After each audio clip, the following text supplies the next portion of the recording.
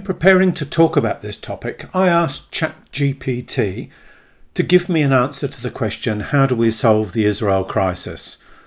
And what came back was essentially, we need dialogue and de-escalation.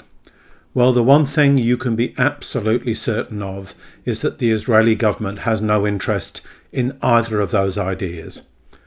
Over the past year, Israeli forces have arrested thousands of Palestinians in the West Bank and killed more than 200 Palestinians, civilians as well as fighters. Just last month, military and police forces attacked in Nablus on the West Bank. They killed 11 people, most of whom were unarmed. They wounded more than 100, and over half of those had gunshot wounds and caused severe damage across the city. This attack was carried out in daylight, with people being gunned down in the streets. And then 4 days later, a pogrom took place in the nearby township of Huwara. Settlers torched 30 homes and cars, they killed one Palestinian and injured 2 more. Now the word pogrom is a Russian word and it entered the English language in the 19th century, the late 19th century, to describe the horrors of racist attacks carried out by far-right activists with the blessing of the state in Tsarist Russia against Jewish communities. And for more than 100 years, the idea of a pogrom has been an attack on Jewish people. But what we saw in Huwara was a pogrom carried out by Israeli settlers against Palestinians. And what makes this possible is that Israel is currently governed by its most right-wing government ever. And there have been a lot of right-wing governments before this. It's led by Benjamin Netanyahu, who supports a plan to formally annex large areas of the occupied West Bank. And by annexing those areas, they would become part of Israel proper and directly part of the state. Netanyahu has been quoted as saying, Israel is not the state of all its citizens. According to the basic law that we passed, Israel is the nation state of the Jewish people, and it's alone. And this is why a number of organisations like Human Rights Watch and Amnesty International have condemned Israel as an apartheid state. It is by law a matter of fact that different people living within its borders have different rights, different options and different freedoms. And that's an apartheid system. Now Netanyahu came back into office recently at the head of a coalition government, and that's not unusual. Israeli governments are nearly always coalition governments because of the nature of the voting system. But this time he came into office with people from the religious Zionism list, the most far-right list in the election. And so the National Security Minister, absolutely at the heart of the government with enormous powers over the lives and deaths of Palestinians, a man called Itamar Ben-Gvir, he's a man who praises Baruch Goldstein. Baruch Goldstein was an Israeli who some 20-odd years ago massacred 29 Palestinians at a mosque in Hebron on the West Bank. Ben-Gvir calls for the expulsion of Palestinians living inside Israel who are not, quotes, loyal to the idea of a Jewish state. In other words, who are not prepared to accept being second-class citizens. And he wants the annexation of the West Bank under a regime of explicit apartheid, where Palestinians, even though they had been taken in as part of the Israeli state, would have no right to vote. And then there's the finance minister, Bezalel Smotrich, who also oversees the civilian administration in the West Bank. His response to the pogrom: I think the village of Huwara needs to be wiped out, and I think the state of Israel should do it. So these are not fringe dwellers. These are senior ministers at the heart of the government, sending a very clear signal to vigilantes amongst the settlers on the West Bank that they have license to attack and kill and drive out of their homes Palestinians. But there's another response to this government, and it's come from within Israeli society. In other words, primarily from Israeli Jews. And that's because the Netanyahu government has set out to reduce the power of the Attorney General and of the courts. Very rarely, but more often than they would like, the courts get in the way of the government's actions against Palestinians and against Israel's ability to roll out its power and control its territory and take on board more territory. So they want to reduce the power of the courts, and this has produced a huge backlash inside Israel. There are demonstrations. One was said to be 160,000 people in Tel Aviv. That people have blocked the streets. And perhaps even more importantly, because Israel is a highly militarized country where the overwhelming bulk of young people do military service, thousands of Israeli soldiers and reservists say they will refuse army service if the government's legislation passes. And almost every Israeli army and air force unit, including commandos and other elite forces, are facing a revolt from within. The disquiet has spread so widely that even the most abject supporters of Israel inside the Jewish diaspora are speaking out. And so here in Australia, the Executive Council of Australian Jewry and the Zionist Federation of Australia issued a joint statement, essentially pleading with the Netanyahu government to back away and create space for, I'm not sure what, for a dialogue around the law changes. So all of this raises three questions. One, why has Israel become so right-wing? Two, can change come from within? In other words, from Israeli Jews, primarily. And if not, how can change be brought about? Now, I think we need to be clear the trajectory to the right in Zionism, and Zionism is the belief that there should be the establishment of a Jewish state in Palestine. It's a political philosophy, not a religious one, and has always been contested by some or other members of the Jewish community. The trajectory within Zionism is to the right because the Zionist project involves the constant process, the rolling process of dispossession of the Palestinian people. Because the Zionist movement in the 19th century and the beginning of the 20th century needed two things in order to bring about its vision. The first was it needed to dispossess the Palestinians. This was not an empty country. This was not an empty land. These were not empty olive groves and orange groves. There had been Palestinians living there for millennia. But in order to create a Jewish state, some or many of those Palestinians had to be expelled. And the second factor which Zionism had to take into account was that it was not strong enough by itself to carry out this process. It needed an imperialist sponsor. It needed a great power to support its project, to support its plans. And at various points, the Zionists turned to Tsarist Russia before the Russian Revolution, to Turkey, to Britain, and much more recently to the United States for support. And all of this led to the point of what is known in Arabic as the Nakba, the disaster, the expulsion of something like 700,000 Palestinians from their homes. They left, often with the key in their hand, never to return. And this disaster established an Israeli state in 1948 and left fragments of a Palestinian state.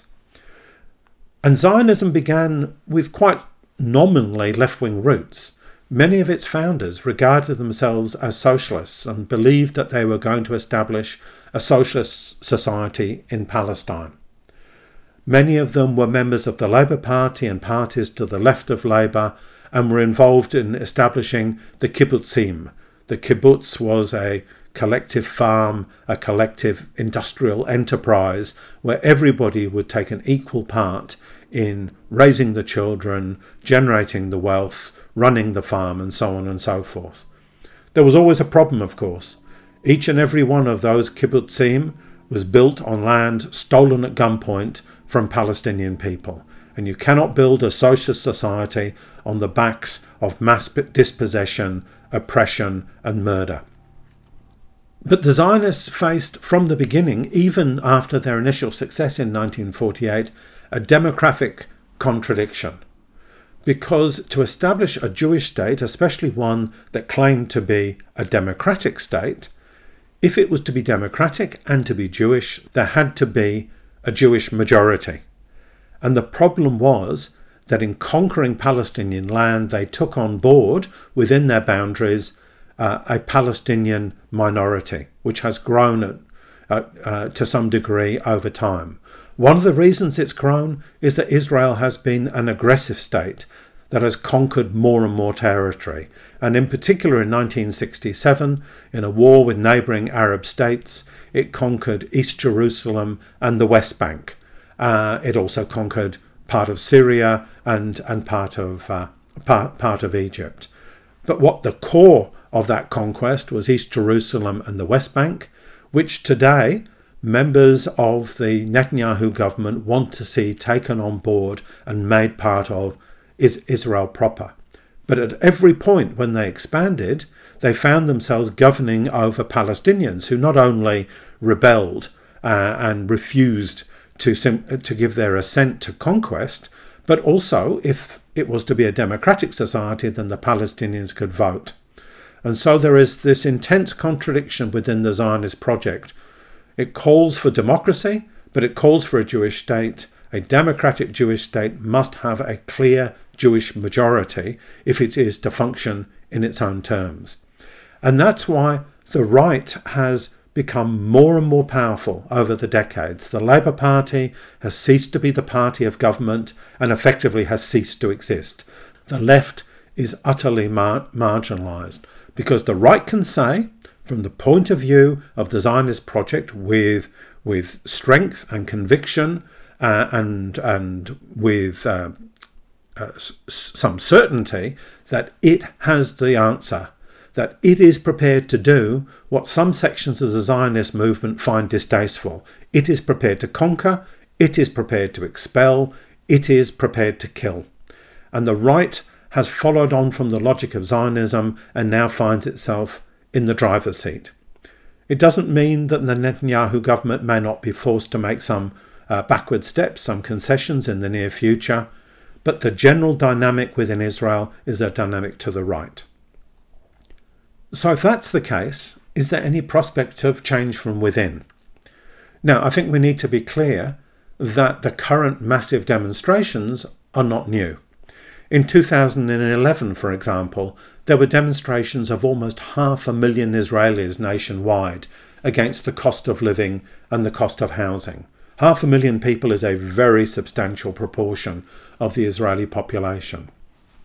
But critically, there was no break with Zionism. The protests were about economics, they weren't about politics, and they did not in any way challenge the idea that Israel was a Jewish state at the expense of the Palestinians. And that process really continues today. I mentioned before a joint statement from two key Zionist organisations in Australia. But they preface their very, very mild criticisms of the Netanyahu government with statements like this, and I quote, "We believe that Israel must forever remain a Jewish and democratic state, rooted in the vision of the prophets.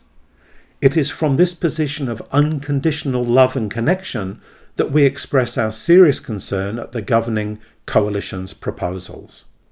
And if you look at pictures of the rallies in Israel, very, very big, and they are a sea of Israeli flags. This is a mobilization of critics within the Zionist project. These are the loyal opposition. They may have disagreements around specific elements of government policy, but they do not reject the fundamental premise that the Palestinians must be subordinated so that a Jewish state is possible. Sama Salemi, a feminist Palestinian activist and writer, says of the protesters on the streets of Tel Aviv and elsewhere that they are yearning for a Zionism that is gone. This sort of progressive idea of Zionism with a little bit of leftist politics from the 60s and the 70s. Arguably, it was always a mirage. Now it is absolutely dead in the water. Majd Khayal, who is a Palestinian activist in Haifa, which is in 1948 Israel, so part of the territories seized in the Nakba, said, and again I quote, "The two sides conflicting in Israel are fighting over control of the state, which also means controlling the means of our oppression. It's an internal conflict over the means of oppressing the Palestinians." And he continued, "There are pilots, soldiers and generals who are suddenly very shocked by the burning of Hawara carried out by settlers. But these are the same soldiers who razed hundreds of buildings in Gaza and the West Bank." Now, individuals break from Zionism. There are a small number of people inside Israel, Jewish people inside Israel, who have broken with Zionism, but they're tiny in number. In reality, many Israeli Jews who are sick of the Zionist project tend to migrate, and they are amongst us as our friends and colleagues in Australia and elsewhere. But the masses have not broken, and the masses are showing no sign of breaking. And the reason for that is that from very early on, the nature of the settler colonial project ensured that Jewish workers and their organisations put nation building at the front of their agenda and class struggle well down the list. Jewish workers gained and continue to gain significant material benefits from their support for settler colonialism and the Israeli state. And this was built in from the beginning. The World Zionist Organization, before the establishment of Israel, forged an alliance with Jewish workers' organizations to ensure that they received a, quotes, European standard of living. In other words, one that was much higher than those of Palestinian Arab workers. And to achieve this and to continue with it, the Zionist Trade Union Federation, the Histadrut, organised to exclude Palestinians from the labour market. They didn't attempt to organise them to raise their standard of living to the level of Jewish workers and then raise the standard of living of all workers together. They specifically tried to exclude Palestinians, not just workers, but also petty traders. They would go into markets and destroy the produce on offer from Palestinian peasants and the like. And of course, behind all this, the country has received around $190 billion in US aid since 1945. Now, we used to say that was more than any other country. I think now it would be second to the amount of aid that's being poured into Ukraine. But it is an investment by US imperialism in a country which it can rely upon to protect its interests in the Middle East. And in return, Israeli Jewish workers gain a higher standard of living, and that means they are loyal to the project, the Zionist project. And this can be illustrated in a number of ways. In 2021, Israel attacked Gaza. In less than 2 weeks, the attack killed 256 Palestinians and destroyed buildings and infrastructure.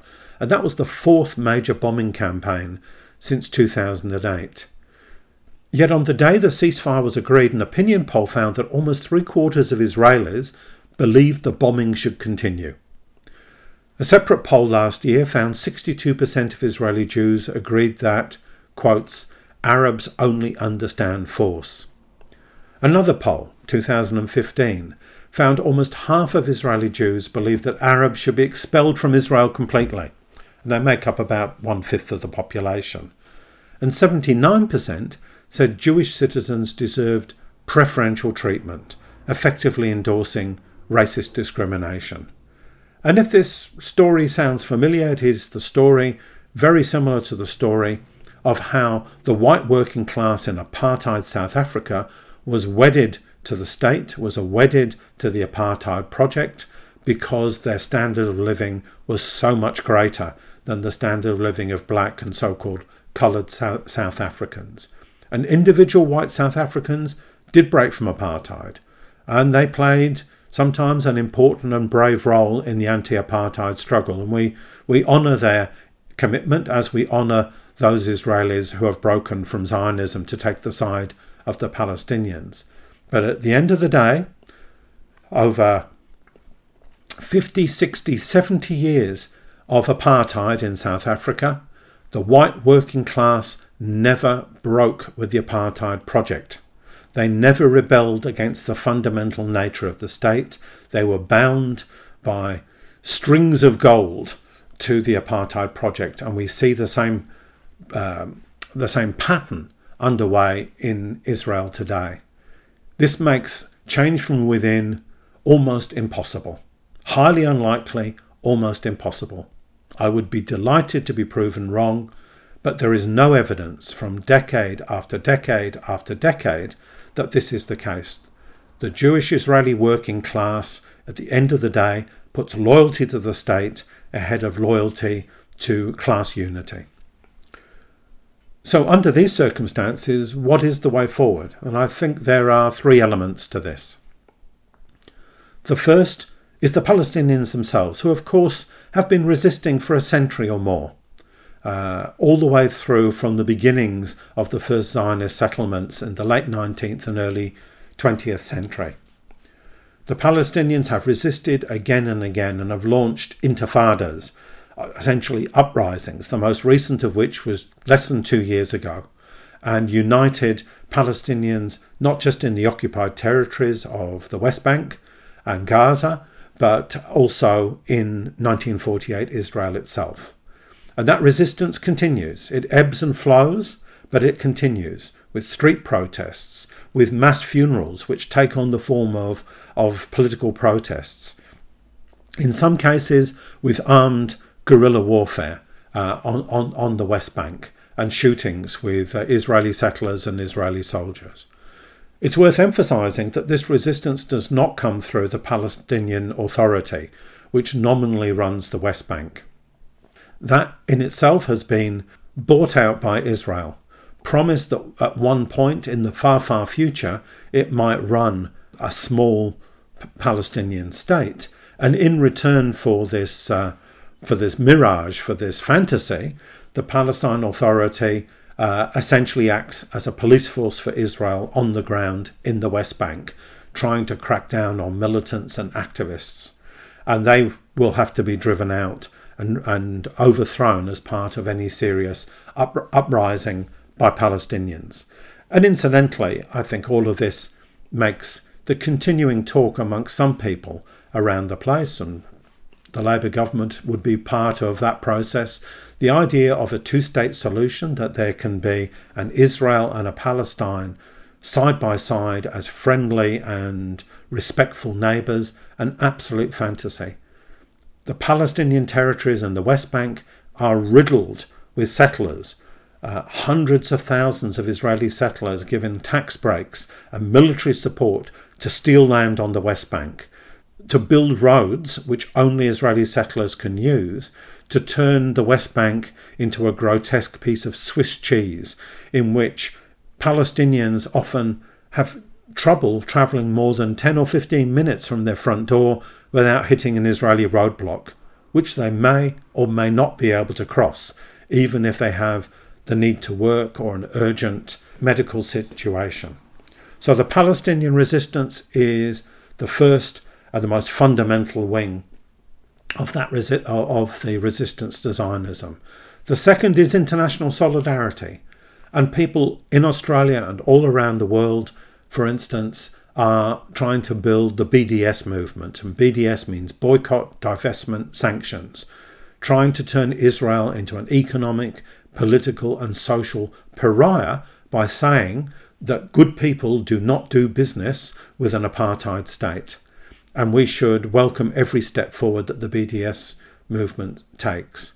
And I think it's worth noting that the fact that even some of the most conservative elements of the Zionist community are speaking out against the Israeli government today opens up a little bit of a space for us to argue for the BDS and against the definition of anti-Semitism, which has been adopted by the coalition federal government and is now being adopted by some universities around the country, a definition which comes from the International Holocaust Remembrance Alliance. And it's a definition of anti-Semitism which basically says people who criticise the essence of Israel's existence as an apartheid state are anti-Semites. This is a foul lie, because those of us, like me, like I'm sure those of you listening who are protesting for the Palestinians, protesting against Israel, are not doing so from a hatred of Jews, but actually a hatred of racism against the Palestinians, a hatred of imperialist control, a hatred of the subordination of our Palestinian brothers and sisters. And I'm delighted to say that as the years go by, more and more Jewish people, in particular young Jewish people in the West, are breaking with Zionism and saying, you will not carry out these attacks in our name. We are Jews and we are proud to stand with the Palestinians. And I'm not a young person, but I am one of those Jews who is proud to stand with the Palestinians. And then the third element of the resistance comes from the revolts against neoliberalism, against poverty, and against imperialism across the broader region. We saw that in 2011, the Arab Spring, when revolutions rocked Tunisia, Algeria, Egypt, momentarily Syria, and other countries. In particular, we saw the process working its way through in Egypt, arguably the most important of the Arab states, the biggest and with the largest working class. What we saw in the uprisings that overthrew the Mubarak dictatorship was the opening of a possibility of challenging the dictatorship of capitalism, the dictatorship of Western imperialism. And it also showed the potential for Arab workers to hold out their hands in friendship with Palestinians. For a brief moment, the gateway between Egypt and at Rafah in the Gaza Strip was opened, and there was free movement between Egypt and Palestine. The counter-revolution in Egypt was to shut that down. But we saw for a moment how there could be real practical solidarity between Arab workers fighting against their bosses and against their dictatorships and the Palestinians. It showed us in a very real way that workers' revolution across the Middle Eastern region is part of a general solution to all forms of oppression and backwardness. And that possibility continues on in the revolts of the Iranian population against the religious autocracy in Iran. We see it again in Sudan, to the south of Egypt, where there are waves and waves of revolt against a right-wing and neoliberal government. You look across the region and there are hundreds of millions of people who support the Palestinians. To fight alongside the Palestinians, they have to fight against their own regimes, many of which have now become allies of Israel and are certainly allies of the United States, or sometimes of Russia. So in summary, my argument is this, that even when people, Jewish citizens inside Israel, revolt, they do not revolt against Zionism. They do not revolt against the oppression of the Palestinian people. They do not revolt against apartheid. They do not revolt against subordination. They do not revolt against racism. And therefore, we have to look elsewhere for a way forward for overthrowing Israeli apartheid and the establishment of a genuinely inclusive, democratic, secular state in Palestine, Israel, or whatever the people want to choose that territory at the end of the process. And to reiterate, the three legs of that strategy are the Palestinians themselves, who have never surrendered, never given up, and give every indication that they never will. Secondly, the international solidarity movement, which we can be part of here, and we can argue that it is okay to stand with Palestine. It is not anti-Semitic. And we can be proud of our struggle alongside the Palestinians. And thirdly, we can look to the power of the Arab, Sudanese, Farsi-speaking working class across the region, because when they rise up against their dictators, they are helping the Palestinians rise up against their oppression.